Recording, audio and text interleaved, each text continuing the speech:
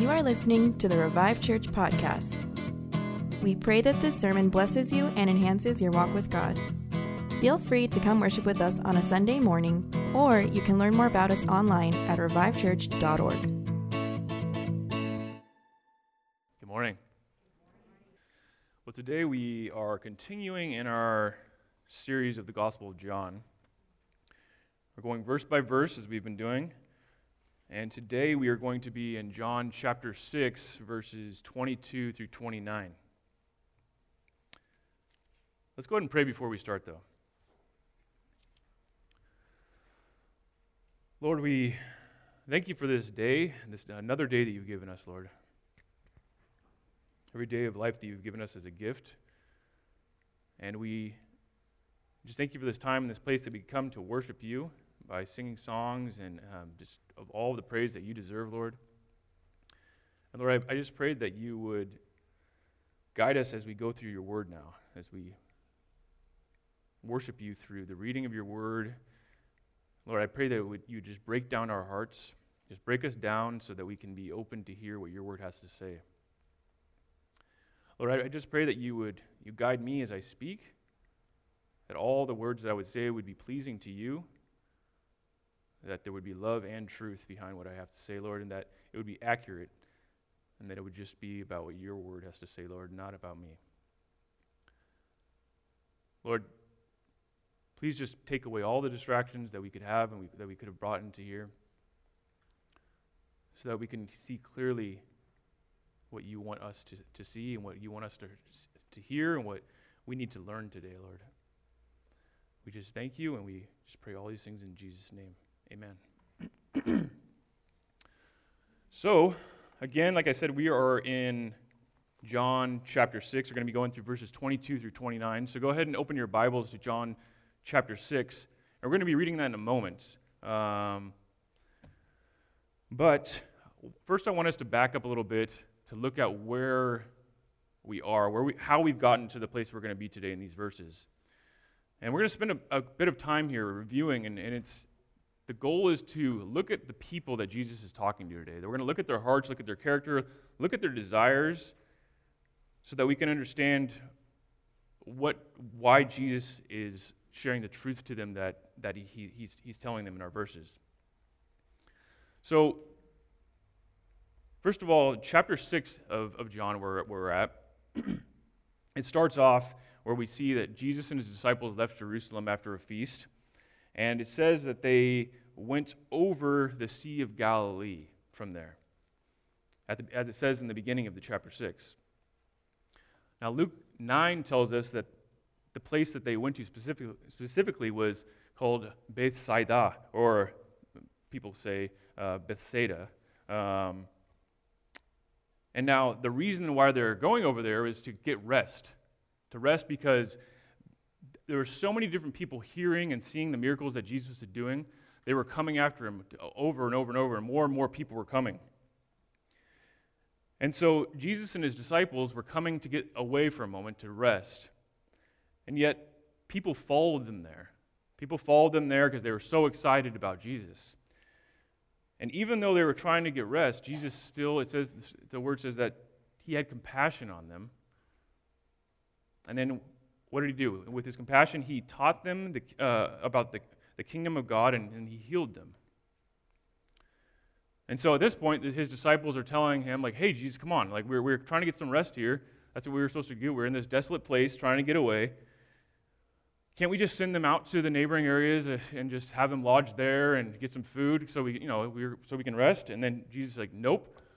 We're gonna go ahead and feed them now. And he says, let's give them something to eat. And so this is where we have now the miracle of the feeding of the 5,000. Like we talked about, that Frank preached on back in October, before we had our break with Advent and our series on Revive Church Consumed in Christ. So now we see the miracle of the feeding of the 5,000, where Jesus is now feeding all these people that followed them there. And so you have this group that is so excited about all the miracles Jesus is doing. And now through another miracle, he feeds them. And they're just even more excited now. But the question is that I want us to ask, and that we're going to try to understand today, is what were they actually excited about? Where were their hearts? What was actually important to them?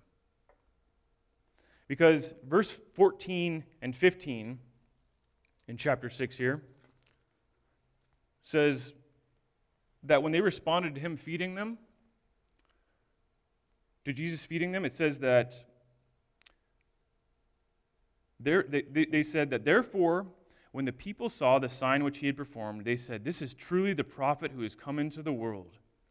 So Jesus, perceiving that they were intending to come and take him by force to make him king, withdrew again to the mountain by himself alone.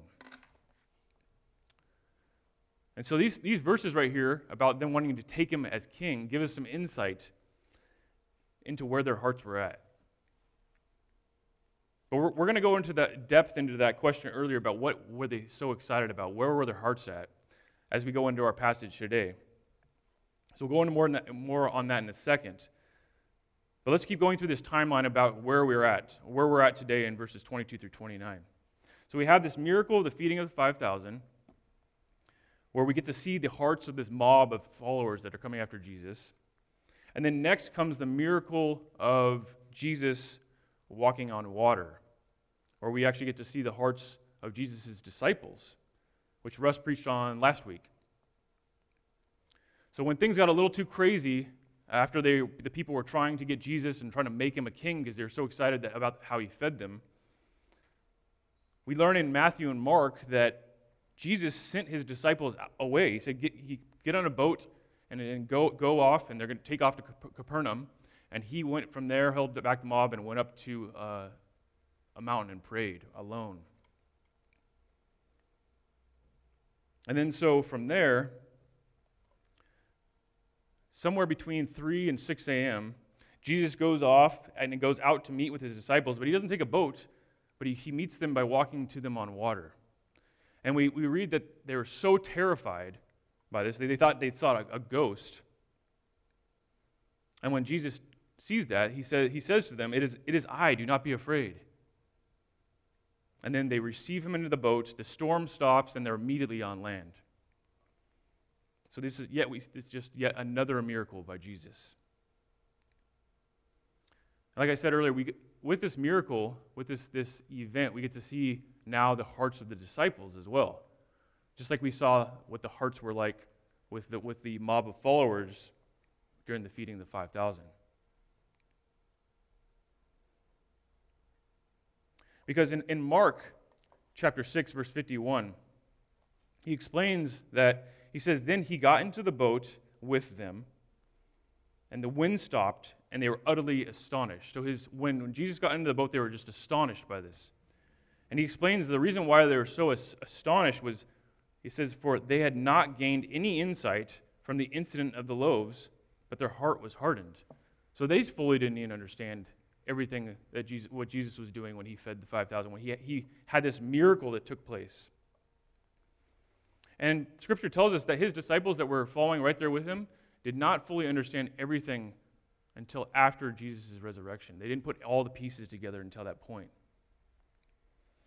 And so, after Jesus and his disciples get to land from there, after they're taken off, they get to land, Jesus gets in the boat, they land immediately.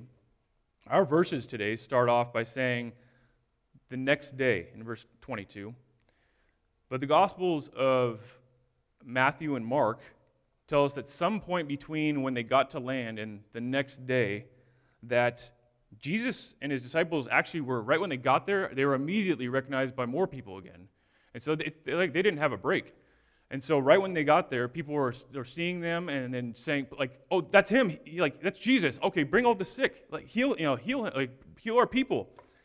And so they landed in the land of Gennesaret.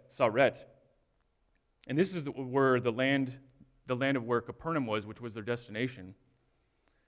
And so Matthew and Mark tell us that, again, that people just immediately, right when they got there, just brought all the sick to be healed by him.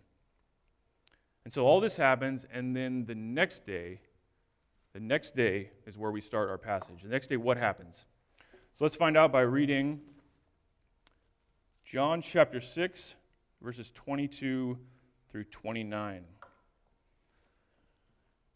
Verse 22 starts off by saying, "The next day the crowd that stood on the other side of the sea saw that there was no small boat there, except for one, and that Jesus had not entered with his disciples into the boat, but that his disciples had gone away alone.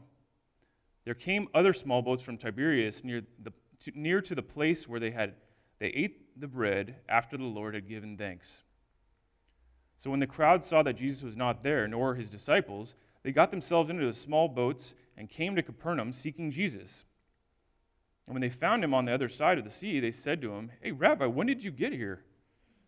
And Jesus answered to them and said, 'Truly, truly, I say to you, you seek me not because you saw signs, but because you ate of the loaves and were filled.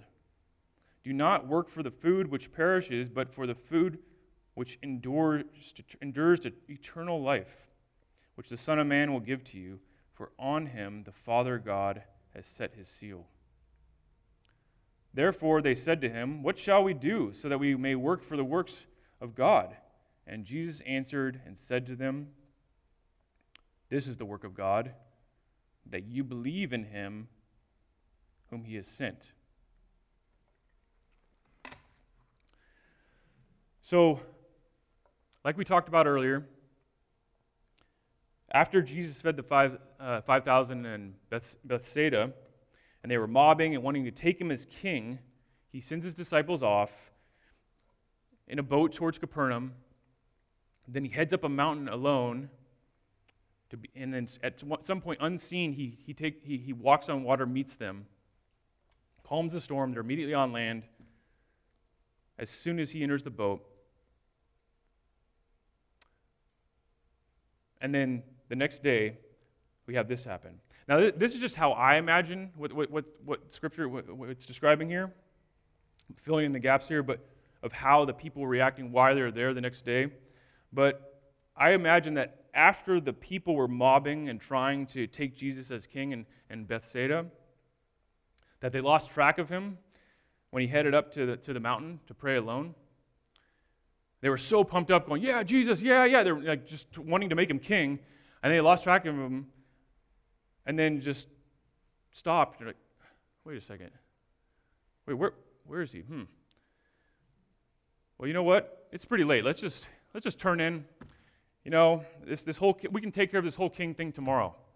All right, good night, John boy." And then they just go to sleep, and then the next day they wake up all tired and then trying to just like, "Oh man, that was a late night. Oh yeah, Jesus." And then so they start running back out to that spot, and then so excited, we got to make him king. We got to make him king. And then that's right. And then so then they dash out, and then verse 23 tells us that people were even hearing about this. They're hearing about what happened all over the place. So we have boats coming in from Tiberias, them coming from one direction. We have these people showing up again. Everybody's coming to this spot super pumped up, just excited about Jesus, going, "Yeah, Jesus!"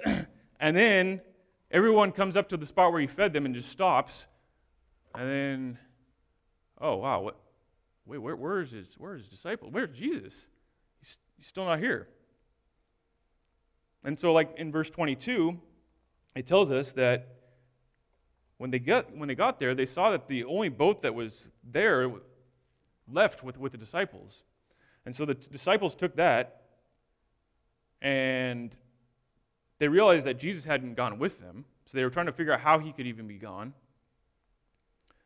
And then in verse 24, it tells us that they probably, like after they were standing there confused a bit, they couldn't find Jesus. They all moved together now. Okay, let's go to Capernaum. Let's look for this. Look for this guy so we can make him king. He can heal us. He can feed us. So now the mob is back in action. Like, off to Capernaum. So they go there to look for Jesus. And then in verse 25, it says that they found him.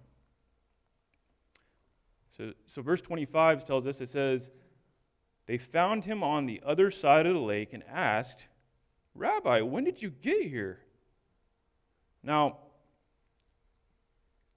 I find it funny here. If you notice, After they ask that question, Jesus just completely ignores it. He does not explain when he got there. All he does is he just drops some really heavy truth on them about their hearts. And this right here is what I want us to focus on right now. Verses 26 through 29 is the meat of this section. Because instead of Jesus telling them when he got there, in verse 26 and 27 it says, Jesus answered them and said, "Truly, truly, I say to you, you seek me not because you saw signs, but because you ate of the loaves and were filled. Do not work for the food which perishes, but for the food which endures eternal life, which the Son of Man will give to you, for on him the Father God has set his seal." So Jesus, being God, he knew their hearts. And remember, he was already aware of their hearts back in verse 15, when he perceived that they were just there trying to take him as king because of how he took care of their well-being, because he fed them, as it says. The people watched the miracle that Jesus did by feeding 15,000 plus people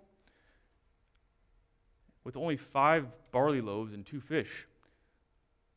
They were really excited about being fed, but they missed the point, didn't they? They missed the point. And this is just like the end of chapter 2 of John, when John describes Jesus' response to the people in Jerusalem after Passover. Jesus was he turned water into wine in Cana of Galilee, and then he did miracles and healings in Jerusalem during Passover.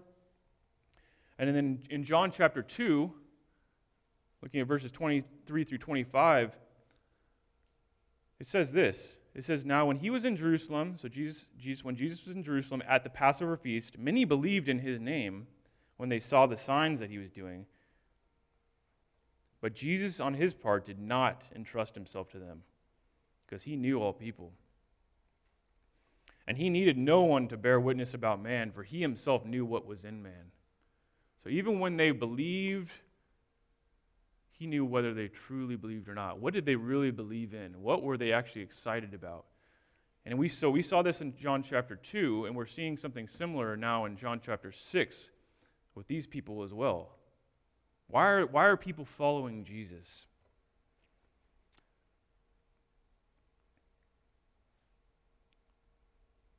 And so, again, he knew their hearts. They were excited about Jesus, but they missed the point.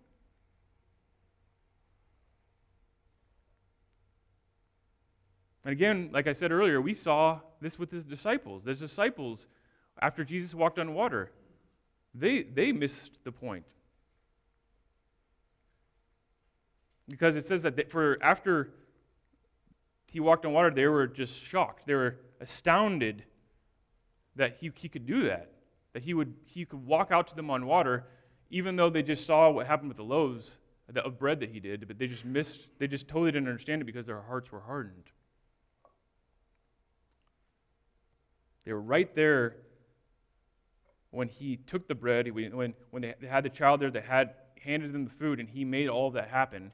They even questioned it, and he still made it happen with them and showed them that it would happen, but they were still shocked by it. They still didn't get it.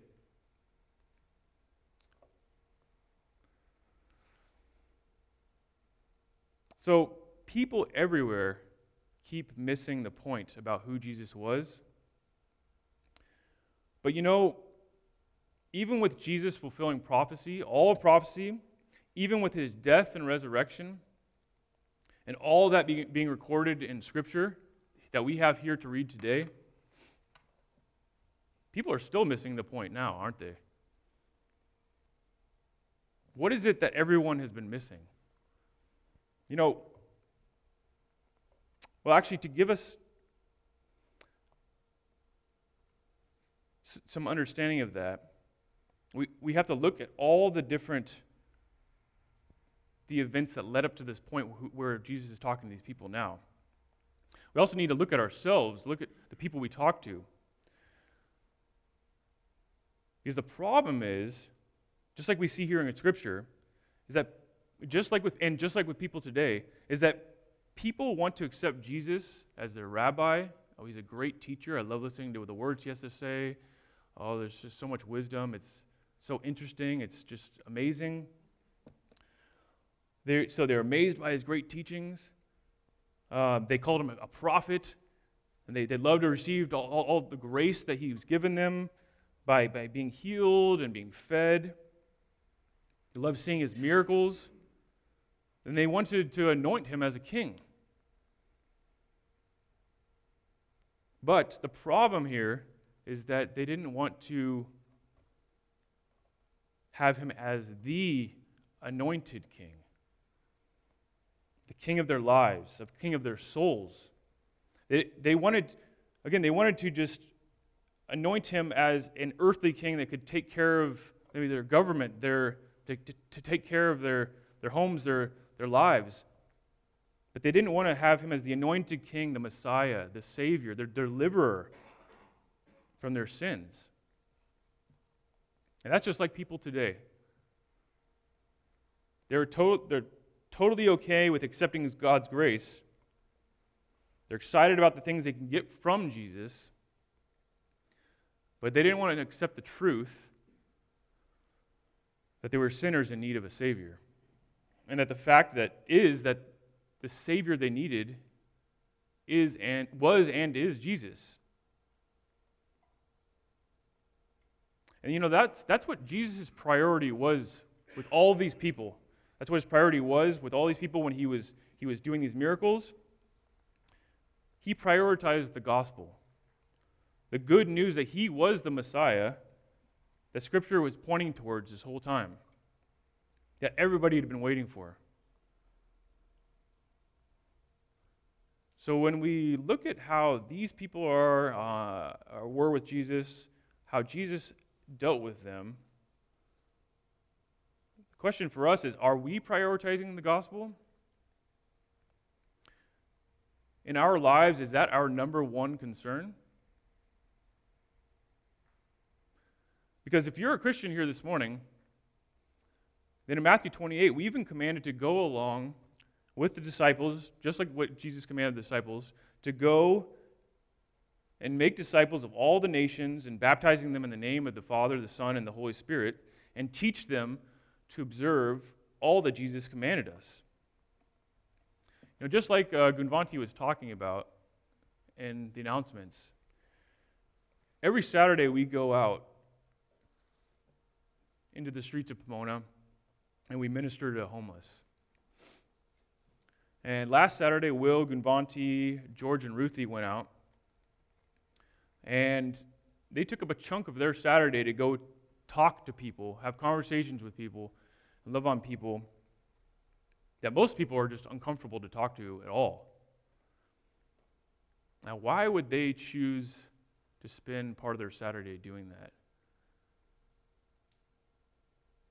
And why should any of us, if not that ministry, choose to spend our time doing something like that, a ministry of that, like that?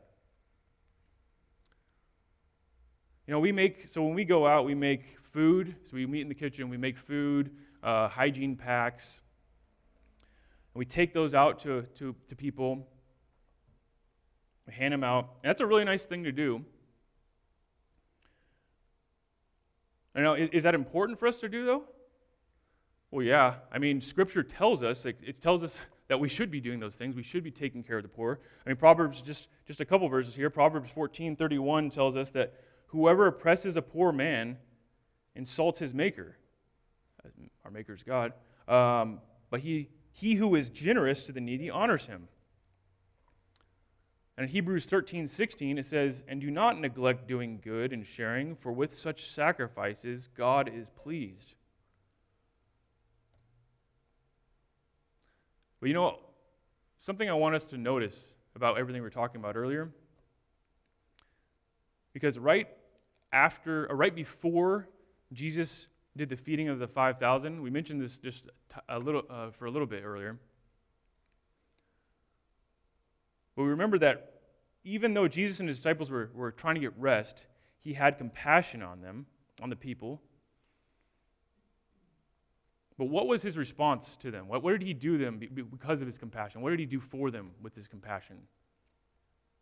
Well, Mark and Luke tell us that the first thing he did, Mark 6:34 says that when Jesus went ashore, he saw a large crowd and felt compassion for them because they were like sheep without a shepherd. And what did he do? He began to teach them many things. And then Luke 9:11, it tells us, but the crowds were aware of this, so they were aware that Jesus was going, he and his disciples were going where they were to go get rest.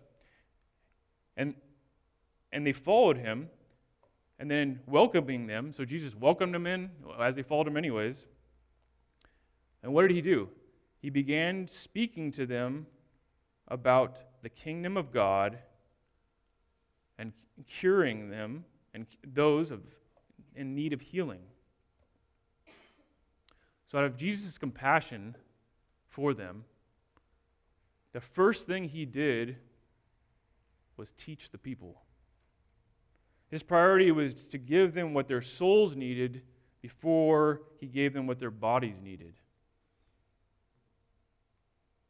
So when we go out to the street ministry, that's our priority. That's also our priority. That's our goal. We give out food and hygiene packs to help people, but our focus, and the number one reason why we go out is to share the gospel. To sit and have conversations with people again, that most don't even want to talk to. So we take time to talk to them about their struggles, about who they are, and explain that even though that we're all sinners, they're sinners, we're sinners, as we're talking to them, they're just like they are, that if they repent of their sins, truly believe in their hearts that Jesus died for them, that he defeated death and rose from the grave, and that if they give up their lives to him and make Jesus their Lord, they will be saved. That there's truly hope for them. And does everyone want to talk to us when we go out there? No, not everyone wants to talk to us. But you'd be surprised, actually most do. Most are really excited to just have you sit there and talk with them. But there are still those people that are just excited just because you have free things to give them. I mean, that's just the truth. I mean, they're okay with you invading their space so that they can get what they want in those moments. And this is just like the mindset of those in the heart of those that Jesus was talking to here. That he was confronting his followers when he talked about in verse 26 of our text. Because when Jesus answered them and said, "Truly, truly, I say to you, you seek me not because you saw signs, but because you ate of the loaves and were filled." So he's saying, you're only wanting to follow me because I fed you. You don't care about how all these miraculous signs point to me being the Son of God. You're more concerned about what you want. And so Jesus reminds them of what actually is important. What's the most important thing for their lives? He says in verse 27, "Do not work for the food which perishes, but for the food which endures to eternal life, which the Son of Man will give to you, for on him the Father God has set his seal." So Jesus is saying here, just stop wasting all of your time being so focused on yourself. I mean, this is all temporary anyways. Focus on what's important. Work, spend your energy seeking Jesus, which will give you eternal life. The Father God has made it so that it's only through him that you can be saved.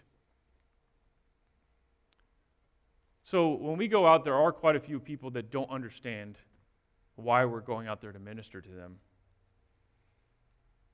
Last time I went out, I actually I asked a question of one of the guys that I was talking to. I asked him why he thinks we come out and give things. Like, why do you think we're out here? Why would we give you these things? And he said, because it's good to do nice things. right? That's why. And I've asked the same question to some other people before, and they usually tell me something like, well, because that's what they tell you to do at church. That's what you should be doing. But sadly, it makes sense why their answers would be that simple, why they would not fully understand why we're out there. That's only that the point of why we're actually out there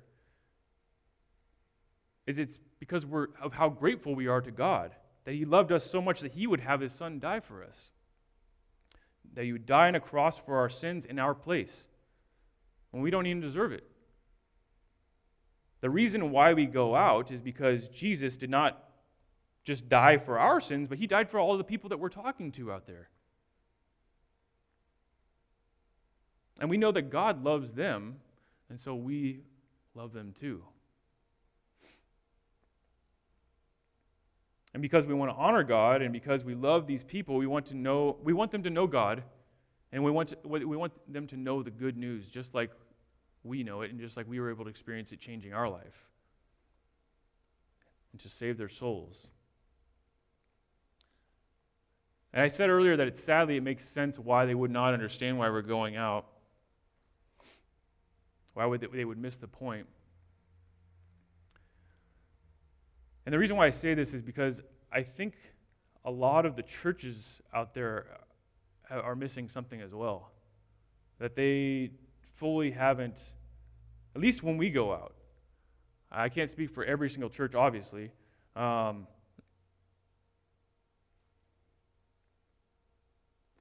But because every single time we go out, we see different groups coming in. We tend to go to a same place for right now. And there's lots of churches coming through and handing out food. Just so much food going out. And I've talked to multiple people, homeless people, and they've all told me that there's no way we'd starve out here. Like, we're getting plenty. Because there's so many churches and groups coming out there to feed the homeless.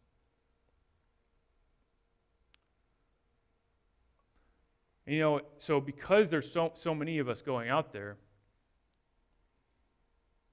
people know right away, right when we're walking up with all of our stuff, they know, like, oh, you guys are from a church. I could tell. Oh, you're those Jesus people. And they spot us just right there. And then the reason why they know, why they can tell that, is just because of what Jesus told His disciples later on in chapter 13. Jesus said that a new commandment I give to you, that you love one another, even as I have loved you, that you also love one another. That you love one another just as I have loved you, as He's saying. And He says, by this all men will know that you are my disciples, if you have love for one another.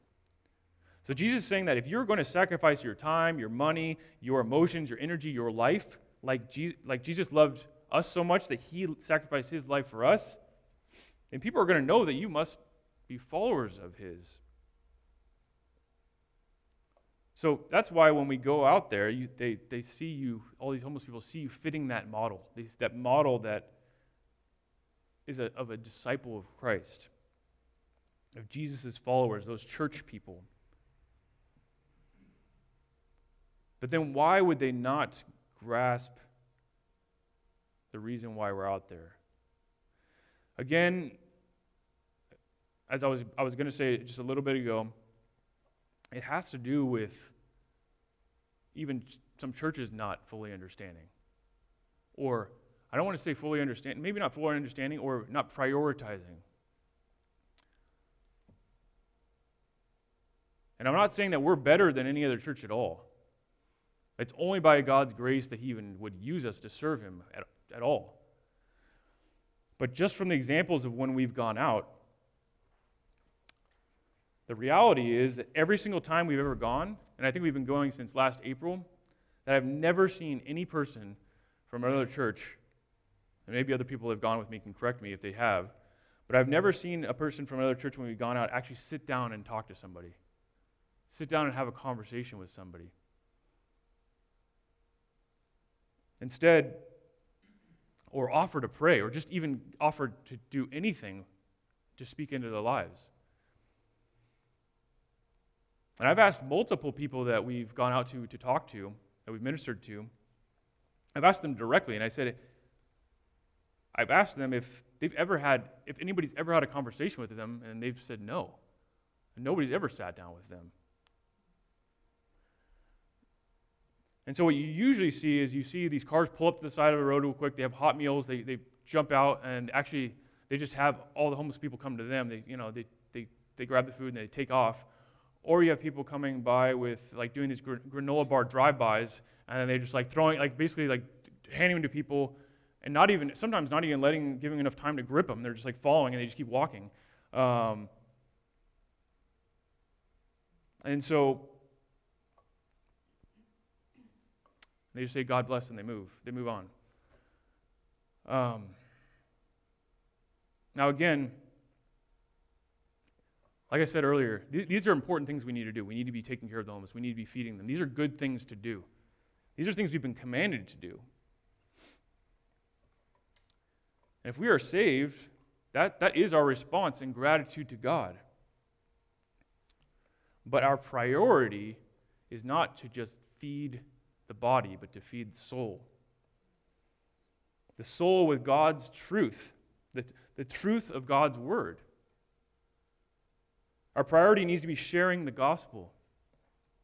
That's the most loving thing we could do for anybody. So when we go out, when we deal with these ministries, when we live our lives anywhere, we need to have the attitude that Paul had in 1 Corinthians chapter 2, verses 1 and 2. And these are some of my favorite verses right here. This was his attitude when talking to them. He says, "And when I came to you, brethren, I did not come with superiority of speech or of wisdom, proclaiming to you the testimony of God. For I determined to know nothing among you except Jesus Christ and Him crucified." I didn't come just to give you a sandwich. I didn't come just to make myself feel good for doing good things. I didn't come just here because people in my church told me to. No, the reason why I'm out here is to tell you about all the things that changed my life, and I want those things for you too. Like Paul said, "For I determined to know nothing among you except Jesus Christ and Him crucified." That's the most important thing we can give to somebody. And this is probably most convicting to me. But this attitude needs to apply to not just when we go out to some kind of evangelism event or church ministry that's said here, but that needs to apply to our coworkers, our friends, the hard one, our family. The gospel message about who Jesus is and our need for a Savior even applies to those who we have a difficult time talking to. Because if no one starts a conversation about it, then how are they going to hear it? Because Romans 10:17 says, so faith comes from hearing, and hearing by the word of Christ. We don't want to just assume that, somebody else will probably take care of it. Hopefully somebody will share with them.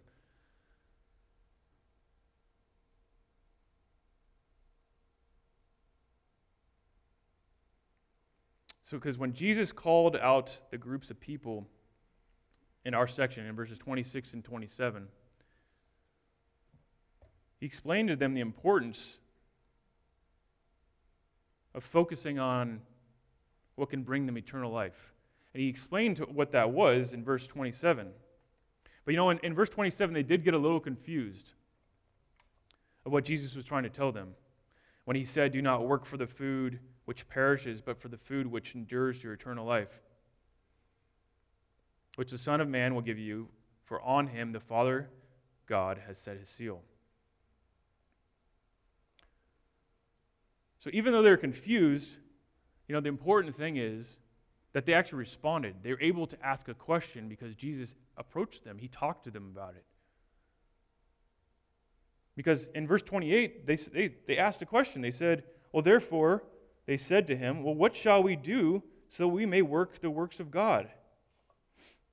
And Jesus answered them and said to them, in verse 29, he said, "This is the work of God, that you believe in him whom he has sent." So Jesus answers them and tells them that the only work of God that will give you eternal life is your responsibility to believe in Jesus, to believe in him whom he has sent.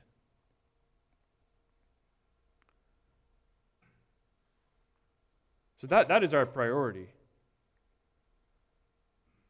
Like I said, they wouldn't have been able to ask that question or even had to think anything through if Jesus hadn't brought that up to them.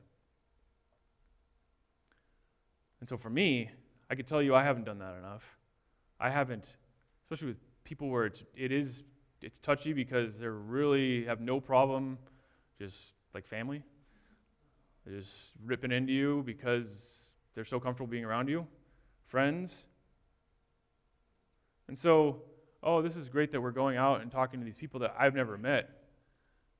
But the fact is, I'm more comfortable talking to those people out there than I am to my own family and my own friends, because of the importance I place on how my family and friends are going to respond to me.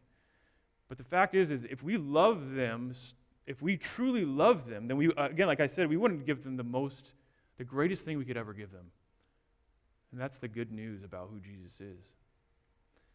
And so our concerns that we have from the discomfort that we could have from talking to him, is that really as important? Or is the gospel more important? Is God more important? Because this is what we've been called to do. Again, like I said, this is something I've been convicted by in preparing for this. And so for you that have never given your life to God, remember that this life on earth, as we said earlier, is temporary. When we die, that is forever. Right now it's temporary on this earth, but when we die, it is going to be forever. And it's either going to be forever in heaven or in hell. So we need to stop focusing on the life, living our life to gather up all these things that we're not going to be able to take with us anyways, and that just being our priority, our focus. But please just believe in your heart that Jesus died for you and rose again, and ask God to forgive you of your sins. And follow him. And for us that are Christians,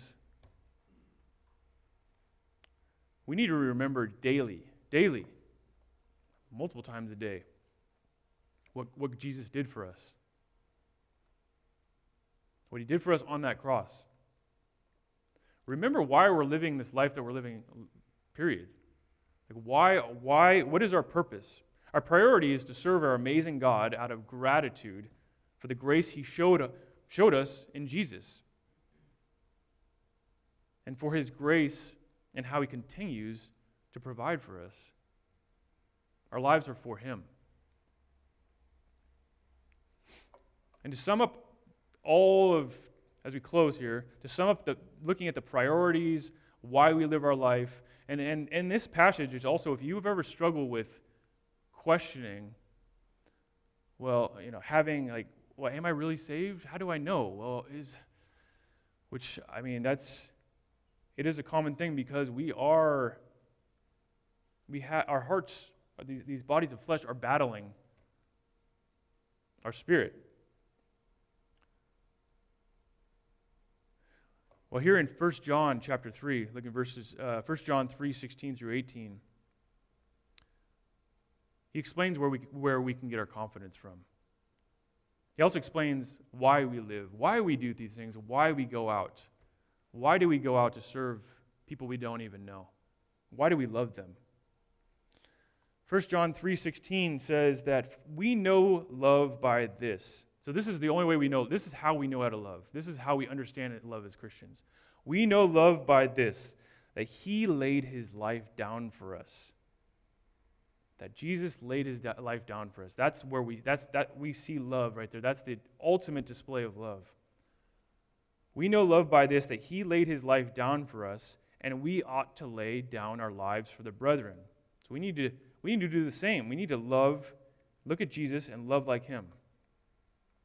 But whoever has the world's goods and sees his brother in need and closes his heart against him, well, how does the love of God abide in him? He says, little children, let us not love with word or tongue, but in deed and truth. So he's saying, let's not just love by talking about it. Let's actually see your love in action. Do something. And not just do something for the sake of, because, I don't know, it's a good thing to do, but he says, in deed and truth. And that truth points to who Jesus is. We're doing this because we understand what love is, because we saw that with what Jesus did for us. So let us not love with word or with tongue, but in deed and truth. And he says, we will know, so we can be confident, we'll know this, that we are of the truth, and we will assure our heart before him. In whatever our heart condemns us, our God is greater than our heart and knows all things. Beloved, if our heart does not condemn us, we have confidence before God, and whatever we ask, we receive from him, because we keep his commandments and do the things that are pleasing in his sight. Again, we only know how to love as Christians through the love that we saw in Christ when he laid his life down for us. So now we're called to lay our lives down for one another. And we need to not just talk about it, but we need to actually do it. If we understand what Christ did for us, then, and that's our motive for loving other people, then we know that we are of the truth. If we see that, if that's what we're doing, if we're doing it, or if we're doing it and we see and we know that we're doing it because of how much we love Jesus, out of gratitude for what God did for us, then he says that then we know we are of the truth, that we are saved. Even when our heart tries to condemn us, even when we start trying to question ourselves, he tells us that God is greater than our hearts. He knows all things. Your new love for people and your willingness to serve is because of your understanding what Christ did for you. And this is your assurance that you are saved, even when your own heart is causing you to doubt it. It's giving you feelings about it. So with that, let's not put our confidence in ourselves. Let's not put our confidence in any other man. But let's put our confidence in God and boldly proclaim the gospel of Jesus Christ. Let's pray. Lord, we thank you for that good news, Lord. We thank you that in this world where there seems to be no hope, where we're all just walking aimlessly in darkness, that, Lord, you gave us hope. You had your Son come into the world and die for our sins. Lord, we deserve death. That's the penalty for our sins. We're constantly disobedient to you, and yet you showed us your grace through your Son. And that's amazing love. And so, Lord, out of everything that we do to be able to serve you,